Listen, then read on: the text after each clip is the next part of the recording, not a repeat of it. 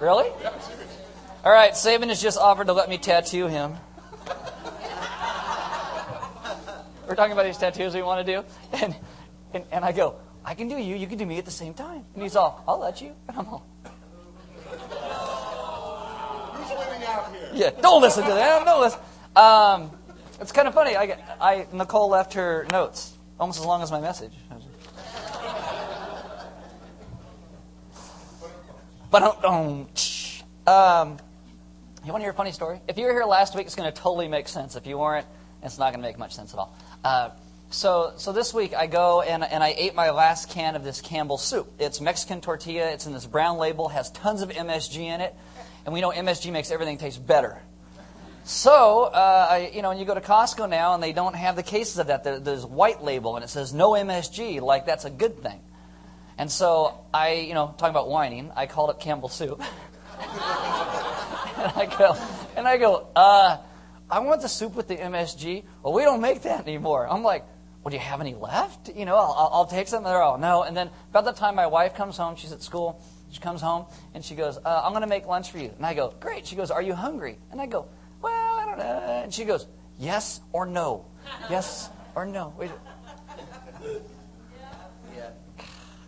Man, if you guys are going to be like this morning's going to be a bad day for you. I'm telling you, because it's not a whole lot of funny today. Our trees, these are real bamboo trees. They're alive, and they told us we can't kill them. And they're done. Yeah, well, they used to be green before we stuck them in a room for 2 weeks. That was completely dark. So they said they'll come back, so we just hope they do.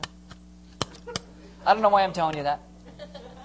All right, we are helping to do this fundraiser for CareNet. CareNet goes and they helps young girls who are pregnant, people with STDs. They do a lot of programs in schools around our community. They're a great organization.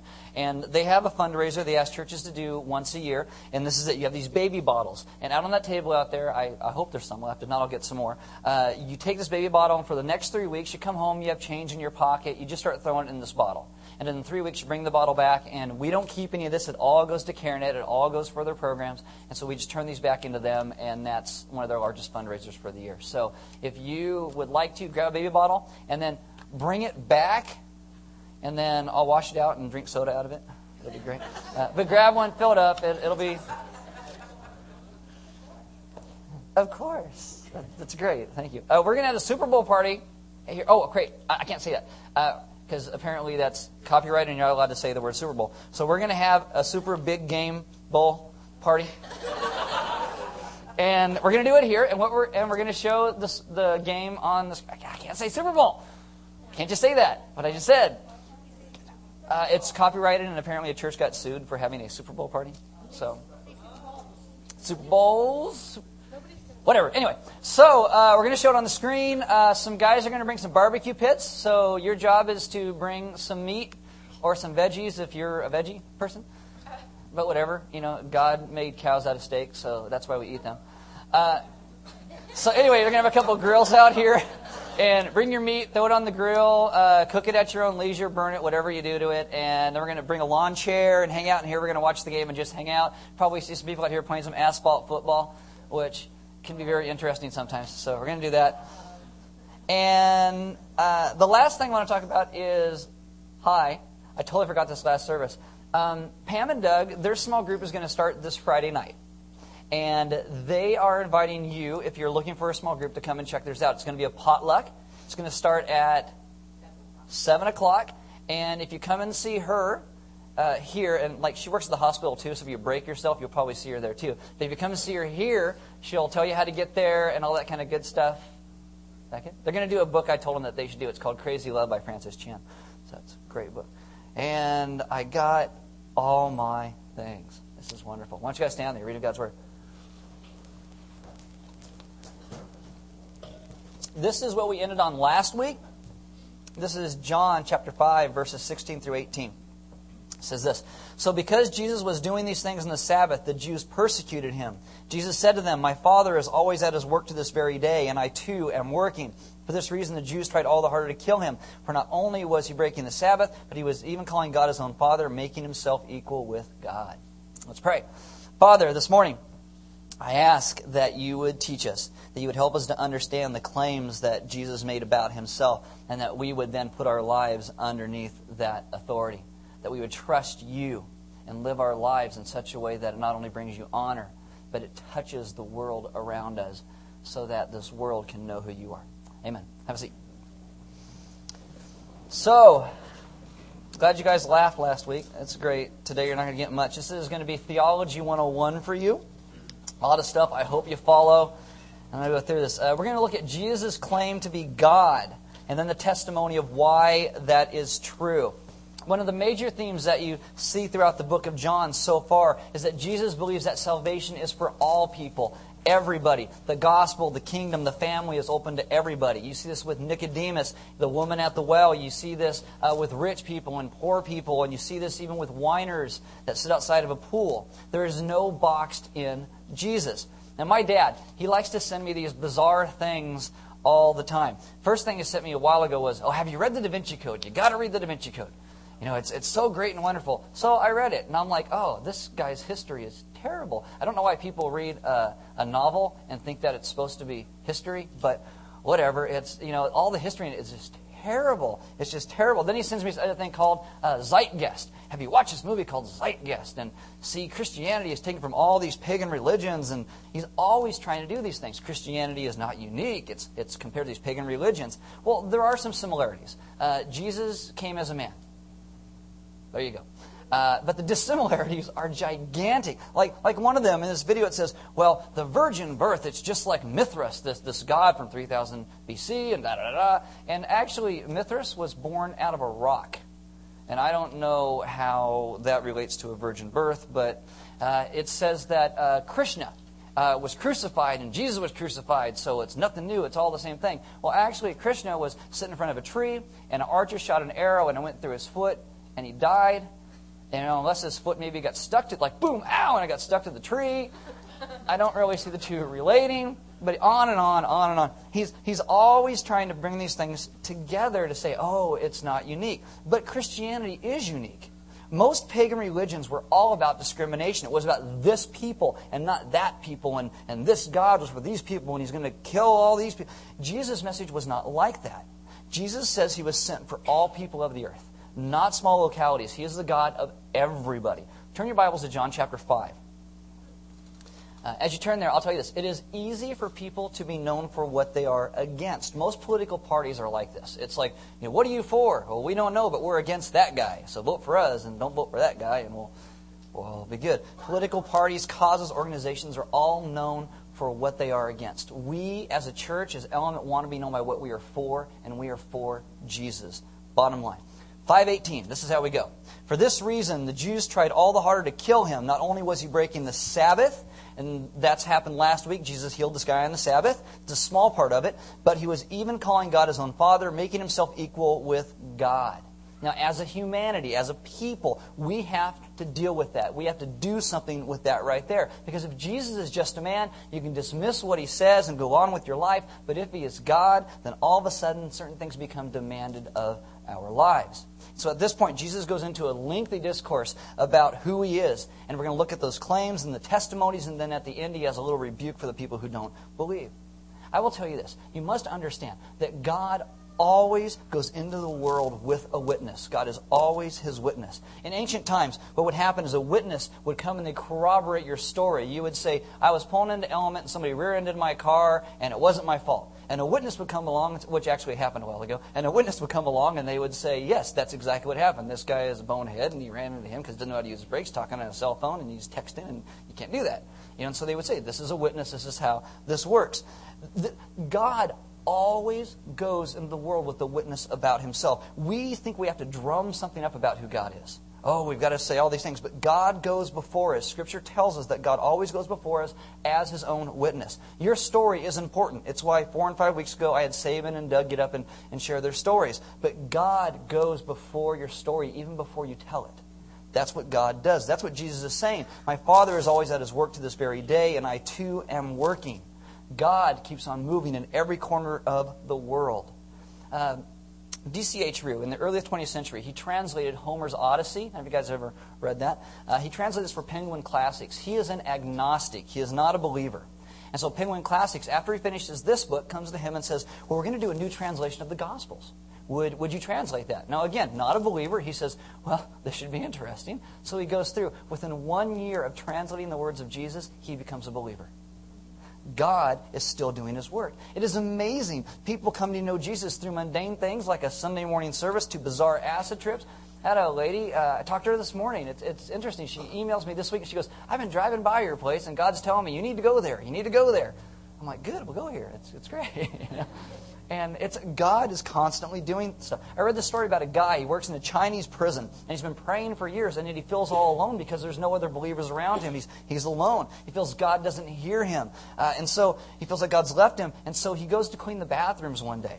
And the guards in these prisons will use anything for toilet paper, including the Bible. And so as he's cleaning up, he finds one scrap of Scripture as he's ready to lose hope. And this one scrap of Scripture that he finds says this, I will never leave you nor forsake you. And he believes. He believes. God penetrates the weirdest stuff. Some people say, oh, it's coincidence. I think it's God as a witness going before us. Sometimes people get really freaked out. In America today, 3,500 churches close every single year. And people get freaked out. But let me ask you this. Do you think God gets freaked out about that? Not at all. Not at all. I mean, you read the Scriptures. God always knows what He is doing. There are times when Israel's lost the Scriptures completely. Not just like I can't find the bookstore to get a new Bible. It is lost completely. They can't find them. There is nothing. Then a couple guys go and they start rebuilding the wall and rebuilding the city and rebuilding the temple. And they find the Scriptures again that were lost, that nobody had. God is always going before us. I don't understand how it always works, but He's always going before us. And Jesus claims to be that God. For this reason, the Jews tried all the harder to kill Him. Not only was He breaking the Sabbath, but He was even calling God His own Father, making Himself equal with God. So the Jews say about Jesus, oh, this guy's evil. He is claiming to be God. This is not skeptics 2,000 years later going, oh, did Jesus really claim to be God? These are people who are there in that day, standing next to Jesus, knowing what He is claiming.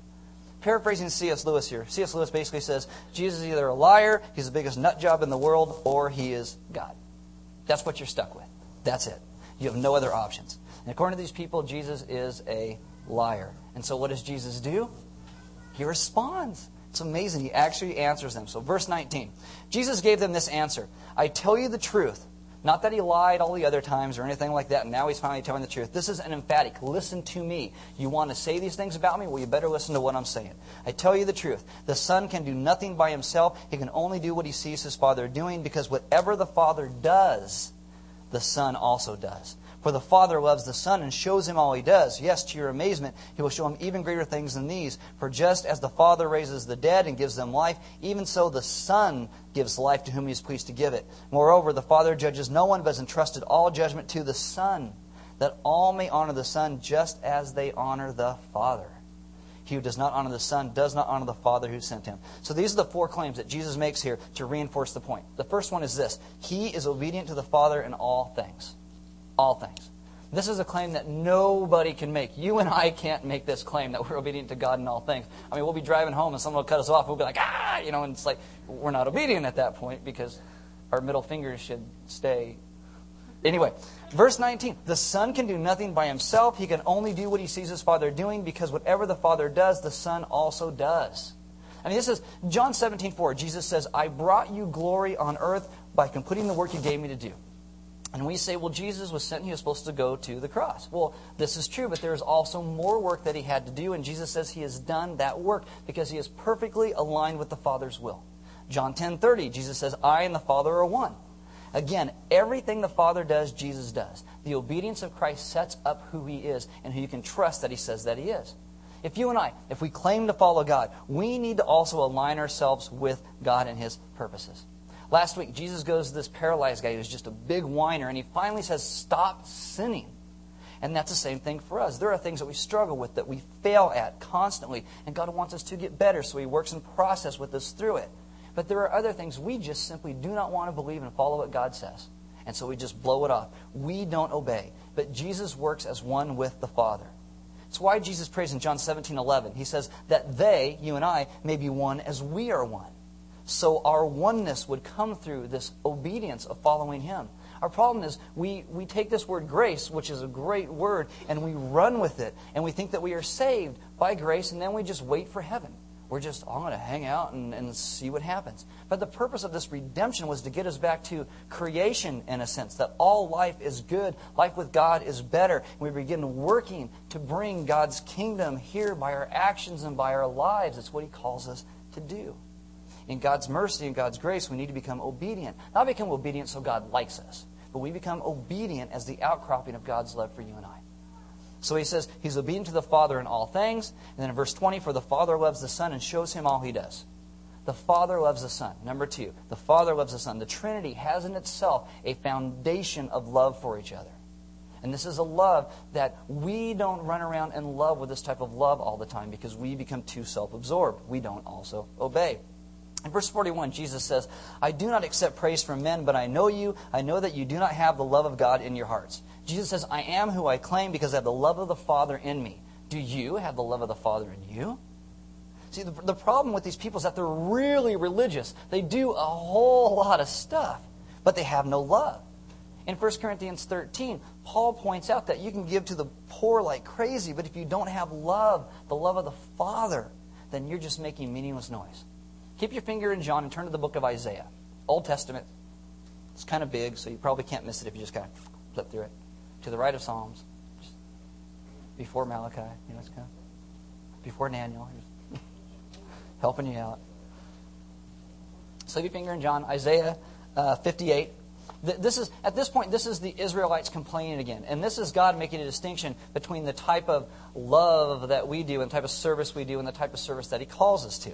Israelites complaining like they love to do. 58 verse 3. And they say, why have we fasted, they say, and you have not seen it? Why have we humbled ourselves and you have not noticed? So they're whining to God and they're saying, God, look at all this stuff we're doing. Shouldn't we get some kudos for this? Come on, give us something. And this is what God says. Yet on the day of your fasting, you do as you please and exploit all your workers. Your fasting ends in quarreling and strife and striking each other with wicked fists. Apparently they're all hypoglycemic and they can't handle it when they don't eat. You cannot fast as you do today and expect your voice to be heard on high. Is this the kind of fast I have chosen, only a day for a man to humble himself? Is it only for bowing one's head like a reed and for lying on sackcloth and ashes? Is that what you call a fast, a day acceptable to the Lord? And in verse 6, I love this. Is not this the kind of fasting I have chosen? To loose the chains of injustice and untie the cords of the yoke, to set the oppressed free and break every yoke? Is it not to share your food with the hungry and provide the poor wanderer with shelter? When you see the naked, to clothe him and not to turn away from your own flesh and blood. That is the love of the Father. That is what God intends for His people to be like. Loving and caring for people. There's a whole idea in Matthew chapter 25. It's like this judgment. And everybody's before Jesus. And Jesus says, you didn't care for people, you didn't clothe people, you didn't look out for people. And they go, well, when did we see this happen? And Jesus said, whenever you did it for the least of these, you did it for me. That's the point.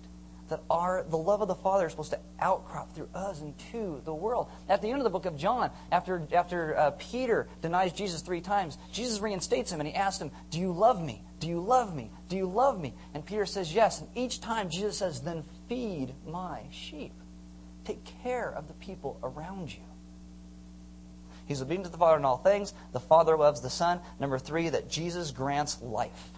Jesus grants life. This is spiritual and physical. In verse 21 it says, for just as the Father raises the dead and gives them life, even so the Son gives life to whom He is pleased to give it. Throughout all the Scriptures, God is universally recognized as the giver of life. And Jesus is saying, I am doing works that only God can do. Because I am God. I am a life giver. I give life even on your bizarre Sabbath days when you want to take me out. And number 4, He is the judge. He is the judge. Verse 22, moreover, the Father judges no one, but has entrusted all judgment to the Son. Some people say, well, this is a contradiction because Jesus said He didn't come to judge. Well, you get this out of John chapter 3. The parameters for the word judgment has like a couple different connotations here. If you have the NIV, John 3:17 is actually a very good translation of the NIV. It says, for God did not send His Son into the world to condemn the world, but to save the world through Him. There will be a judgment, but that is not why Jesus came to earth. He came to save. But there will be a time to judge. Jews hearing this know that only God has the right to judge. And Jesus has just said, I am the judge. In my mind, I keep hearing that. Here comes the judge. Here comes. Never mind. Okay, this is great. As Christians in churches love to judge people. They love to point their finger at everybody and say, oh, well, they're going to hell, and they're going to hell, and they're going to hell. And we're like that. We like to make judgments. We love to do it. But we have no right to make those. Only God gets to make those judgments. We can argue theologically about all kinds of stuff, and that's great. But judgment is God's alone. God is the judge of men. Period. We make far too many judgments. But then sometimes we're like, we take judgment and we confuse it with discernment. And we say, well, I'm not supposed to judge. I was talking to a guy a while ago, and he's living with his girlfriend. And I said, you need to move your butt out. You need to protect her purity as you're called to, because before God, you're responsible for her. Protect her purity the best that you can. And he looks at me and he goes, don't judge me. I go, I'm not judging you because you're being stupid. There's a difference between discernment and judgment. I'm not telling him he's going to burn in hell. That's God's parameters. My job is to say, you call yourself a believer. And there are certain things that God calls us to as believers. So don't claim to be this and not follow God. We need to come in a place that is humble and encourage people who claim the name of Christ to live a life walking with God. That's what we exhort. We exhort that righteousness looks like Jesus. Period. That's what it looks like. So Jesus didn't come to judge, but in the end, He will be your judge, and He'll be righteous at it. So He's obedient to the Father in all things. The Father loves the Son. Jesus grants life, and He is the judge. Verse 23, that all may honor the Son just as they honor the Father. These four things are true, so the Son would be honored. That word means glory. It means weight, something that has weight. Jesus says, honor me like God. Honor me like God. Tim Keller, he relates it like this. He says, if you have a pond or a pool of water, and it has a certain weight or a certain viscosity, and if you take and you drop a rock in that, and all of a sudden the water gets displaced by the mass of that rock as it cuts through, and you get this ripples that go out. The water gets displaced by the mass of the rock. And he calls this a waterquake. A waterquake. And then he says this, the God most people in Christianity follow is a God that is too small and causes no ripples. We believe that God is tiny. When He hits our lives, we go, oh, look at, that's a little ripples. That's really nice. Look at God. Oh. He says, and then sometimes the real God breaks through our facade. And boom, you get a Godquake. And your little pool of water goes, as the boulder of God sits in the middle of it. And all of a sudden, everything we are hit and we are struck and everything, we're like, what's going on? Because God has just showed up and He displaced the God that we made up in our own minds. And we are hit and we struck, and we must turn to Him because we have been struck by His holiness. That we have a Godquake. Jesus says He is that God. These four things are said the way it is so the Jews and us would see the weight of His glory. He is obedient to the Father in all things. The Father loves the Son. Jesus grants life, and He is the judge. And when you begin to see Jesus like this, there should be a quake. Because He also has the quaking ability of the Father. Because He is God. I mean, is that not a crazy claim? That you honor God as you do me. Honor me as you do God. That's a crazy claim. He's either a nut, a liar, or He is God. There are some people today, some scholars, I use that term loosely, who get together and they talk about wanting to take John out of the Bible because they say John has too high a Christology. That John magnifies Jesus way too much. He has too high a view of Jesus. Well, yeah, that's true. Either you take John out or you're stuck with the weight of Jesus' glory. Because it was the weight of Jesus' glory that struck John. And so Jesus now takes this track and He builds on this idea. And each one of these things are stuff that we just talked about, starting in verse 24. I tell you the truth, whoever hears my word and believes Him who sent me has eternal life and will not be condemned. He has crossed over from death to life. Jesus says, I have life. The bottom line, it's simple. You want life, you believe in Jesus. You find the depths of heaven in Christ. He says, I tell you the truth. Third time in the discourse, He says this, I tell you the truth.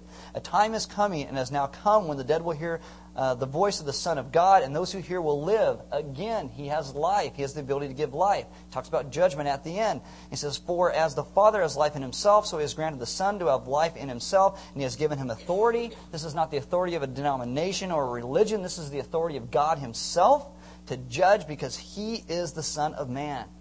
Here comes the judge. Verse 28, do not be ashamed at this, for a time is coming when all who are in their graves will hear His voice and come out. Those who have done good will rise to live. Those who have done evil will rise to be condemned. By myself I can do nothing. I judge only as I hear, and my judgment is just, for I seek not to please myself, but Him who sent me. He is the judge. And this is kind of an interesting thing that Jesus says here. Because he says, you're judged based on what? Deeds. You don't hear that a lot. We all talk about grace. You are saved by grace. You are redeemed and restored by grace. But there is a judgment. God's going to say, what did you do with what I gave you? I gave you my life and my strength. I renewed you. Did you act like the Israelites, and did you just hold it all on yourself and do everything for your own glory? Or did you live for the kingdom of God and touch the people around you with what I gave you? Some people buy into this humanistic ideal that all people are basically good. This is the whole premise of Star Trek. Geeks. Okay? And I actually like Star Trek. This is the whole premise behind it. I mean, I have no such illusions. People are evil. They're bad. I have no such illusions. They're just bad. Anybody ever bought a house? Anybody ever tried to buy a house and didn't get a house? Or you looked at a house? I'll give you the deal about houses. You have housing ads. Everybody lies. Everybody lies. You walk into a place and they'll say, this house has an old world feel. Okay? What that means is the toilets don't work, and that if you go take a shower and someone flushes the toilet, you're either going to burn to death or you're going to freeze to death. One or two things are going to happen. Or you say, oh, this house is quaint. You know what quaint means? Quaint means it's big enough for a bed and a microwave. That's it. That's it. Oh, and people say things like, I wrote these down so I wouldn't forget because I'm actually reading the ads to see what they say. It says charm. Charm. Yeah, the whole house leans to one side, and you don't put anything on the counter because it'll go dink and just kind of roll off. That's charm. We all lie. Have you ever stretched the truth about anything? Have you ever been angry at somebody, just mad, and you're in a fight, and you say something that you know will hurt them because you're mad? You want them to feel that you are angry. We are all contributors to the evil in the world. Every single one of us. And God is just to judge us by that. There are some people who say, oh, well, I'm basically a good person, and I'm just, I'll get judged on my deeds. Well, fine. God will judge you on your deeds. In the context here of the good, there's a definite article here that says, the good. What you have done with Christ, that is the question. What have you done with Him? So Jesus now takes this, then he was into talking about the witnesses so you can trust what he just said about who he is. Verse 31, if I testify about myself, my testimony is not valid. There's another who testifies in my favor, and I know that his testimony about me is valid. Jesus says, you don't believe my testimony? Let's look at some testimonies. Verse 33, you have sent to John. This is John the baptizer, not John, the guy who's writing the book of John. You have sent to John, and he has testified to the truth. Not that I accept human testimony, but I mention it that you may be saved. John was a lamp that burned and gave light, and you chose for a time to enjoy his light. He says, John talked about me. He taught the truth. Once again, John likes to use metaphors here, and these concepts of heat and light. Light equals truth. Heat equals passion. It says John had a passion for the truth, and he spoke to you, and you listened, and you had a passion, but that passion that you had did not lead you to the truth. It led you to have a passion for religion. You took the heat and you did with it what you wanted to. You didn't focus it on the truth. This is like you and I do all the time. We have a passion for God. Oh, I really love God. And then you read Scripture and God says, well, you shouldn't be doing that. And we're like, I don't want to believe that. I'm going to do what I want to do over here. And we just walk the other way because we have passion. But that passion doesn't lead us to the truth, to really obey and follow God. We do this with sermons all the time. Even I do this with sermons. Oh, I preach something like, I'll preach that, but I don't believe that. No, I'm just kidding. I believe everything I tell you. Except for internet stuff. Wait, we do this with sermons all the time. We come up and we say, well, I like that, and I hated that, and I'm going to believe that, and not believe that, and I'm going to hold on to this, and get rid of that. We have passion, but we run from the truth. We run from the truth. We're going to come back to this in just a little bit. But Jesus says, you have the witness of John. The witness of John testifies about who I am. The second witness, the witness of the cross. Verse 36, I have testimony weightier than that of John, for the very work that the Father gave me to finish, the work at the cross, and which I am doing, testifies that the Father has sent me. This is the work of the cross, not the miracles. This is the death and resurrection of Christ. Witness of John, witness of the cross. Number 3, you have the witness of the Father, verse 37. And the Father who sent me has testified concerning me. You have never heard his voice nor seen his form. He doesn't work for skeptics, works for believers. Nor does his word dwell in you, for you do not believe the one he sent. So witness of John, witness of the cross, witness of the Father. And lastly, you have witness of the Scriptures. Verse 39. You diligently study the Scriptures because you think that by them you possess eternal life. These are the Scriptures that testify about me, yet you refuse to come to me to have life. Everything the Jews held sacred, their law, the Torah, the prophets, their poetry, everything Jesus says points to me. The Father, John, the cross that's coming up, Scripture, everything points to me and what I have just told you being true. And people say, well, Jesus never really claimed to be God. What? What is really interesting and what you see in the next few chapters of John as we go through it, from like the feeding of the 5,000, Jesus walking on water, everything from this point on basically reinforces Jesus' claim to be God. Everything that he starts to do from this point forward, John wants you to see, yes, this is Jesus reinforcing the claim of who he is. Verse 41. Jesus says, I do not accept praise from men, but I know you. I know that you do not have the love of God in your hearts. I have come in my Father's name, and you do not accept me. But if someone else comes in his own name, you will accept him. He says, you don't want to believe and accept what I say, but you'll follow anybody who simply agrees with you. Personally, I cannot tell you how many times I wrestle with things in Scripture because God doesn't agree with me. Isn't He supposed to agree with me? Isn't He supposed to rubber stamp everything, every bizarre idea I have in my head and go, yes, that's good, do that. He doesn't. He doesn't do that for us. In verse 44 it says, how can you believe if you accept the praise from one another, yet make no effort to obtain the praise that comes from the only God? I mean, God gave you a witness, the Father, John the Baptist. Scripture talks about Jesus, and he says, but you are not listening. And this is just like us. We do not listen. And so what we do is we get a water quake. And we do not get a God or a Jesus quake. There may be heat, but there's no truth. Or there may be a whole lot of truth, and there's no passion. We're all just head knowledge and no heart that lives it out. And when we live like that, the Christian life becomes mundane and boring and the same as everybody else is on this planet. We just survive. It is not the eternal life that God calls us to. In verse 45, that's how Jesus ends this. He says, but do not think I will accuse you before the Father. Your accuser is Moses, on whom your hopes are set. If you believe Moses, you would believe me. Why? For he wrote about me. But since you do not believe what he wrote, how are you going to believe what I say? He says you only care about one thing, yourselves. You won't even listen to the guy that you think was the greatest teacher in the world if he disagrees with you. And isn't that just like us? That is just like us. We care about us. We care about what we want and not necessarily about what God wants. We want God's passion and this flame and this fire and, I want to really feel the love of God. But we don't let that lead us to the truth, especially when it disagrees with us. If you and God disagree, you and Jesus disagree, you're wrong. Period. That's it. He is right. Marriages fail because we cease to put the other person before ourselves and we start to think, well, what about me? What about me? People, give me. And friendships fail because we get into friendships and see what they can give us. Oh, well, they're not giving me enough, so I'm not going to be friends with them anymore. Ministries fail because all the glory is supposed to be God's, and we start wondering, well, where's my glory?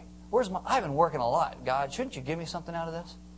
And it fails. And then hopes begin to fail because we have heat and no truth. Or we have truth and no heat. And we don't follow, we don't obey, we don't love, we don't honor, and we only worship God if He agrees with us. I'll tell you, the only way for our hope to be restored is to get our eyes off of us and place them onto Jesus. And that's it. Jesus is God come in the flesh. He lives a life that showed how we should live. He loved the Father as we should love the Father and the Son. He has granted us life, and Jesus has saved us. And the most beautiful thing about this is that there is still work to do. That God allows us to partner with Him in the redemption of the world. That He wants to bring the kingdom of God to life in the world, and He allows us to partner with Him in that. And Dallas Willard says that grace doesn't negate effort. Yeah, we get grace, and then God says, live, walk, follow me. I will tell you this. You can trust Jesus because Jesus has better character references than anybody I know, especially you and me. And honestly, who else is better to trust your life with than Jesus? Jesus cares more about your future. Jesus understands when He calls you to certain things and we to obey those things, that this obedience brings us further into life. It doesn't lead us away from life, it leads us into life. Jesus cares more about our souls than anybody. We are people that need to learn to trust our great God and Savior, Jesus, this morning. And part of that is, like I said, it's obedience. What does He say? How do these things in His Word that speak, how do I then translate those into my life so I live what He really calls me to live? How do I love my family? How do I love my neighbors? How do I love the people at my job? Even the crazy guy 2 cubicles over who has like Star Trek pictures plastered all over his cubicle. How do I love that guy? He's just weird. I talk to him, he starts talking about phasers and warp cannons, and I don't get it. How do I do that? Everything comes together under the obedience of Christ, trusting who He is, so you begin to take the kingdom of God into the world. You live in such a way that brings the kingdom to the world. Jesus is God. And this is what He calls us. And if He is God, then we have to follow what He says. It's one of the reasons we come to communion every single week. Because what communion does is it resets our focus. It reminds us of who He was and what Jesus came to do. So we take that cracker and we break it, which represents His body, which was broken for us. We dip it the wine or the grape juice, which reminds us of His blood that was shed for us. So we, too, can have life. So Jesus grants us life. We're going to worship God through prayer. There'll be some elders in the back of the room. And if you're at a place today and you're just like, man, I want to follow Jesus. I have a whole lot of heat, but I have no truth. Or I have a whole lot of truth and I have no heat. Pray with them. Pray with them. They would love to talk to you about Jesus. We're going to worship God through songs. The band's going to come up. You are so tall. And we're going to sing some songs about this whole idea of trusting who Jesus is and the Trinity and Jesus being God and why we can trust and believe those things. It helps us to reset and refocus our minds. We're going to worship God through giving. There's offering boxes on the side wall in the back of the room, and we give because God gave to us. And we're going to worship God through fellowship. When we're done today, I encourage you guys, hang out, talk to some other people, get to know some people. I don't know if anybody watched the UFC fight last night. You can talk about, hey, did you see the fight? I didn't because I'm too cheap and I only watch one a month. And you talk and you begin to build relationships because Jesus died and rose so that we can be reconciled to each other, have relationships again, and then we can help spur one another on towards the hope that He calls us to. It's beautiful and amazing what God longs to do in people, how He has entrusted Himself to us. Every day, I just stand in amazement. And so today, I hope that you let God quake in your life. Let's pray. Father, this morning, I ask that is true, that you would cause a God quake in our hearts, that all the little gods and things that we set up thinking they're so important will be displaced by the glory, the weightiness of who you are. God, I ask that when we truly understand and see your glory, that we would praise you. That we would begin to live in such a way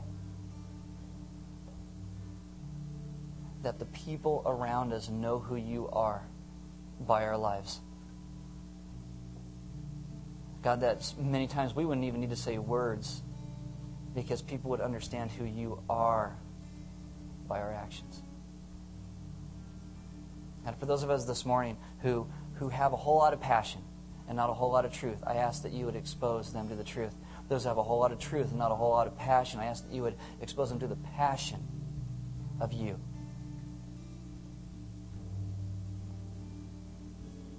We ask that you would quake in our lives. We would understand more of who you are. Amen.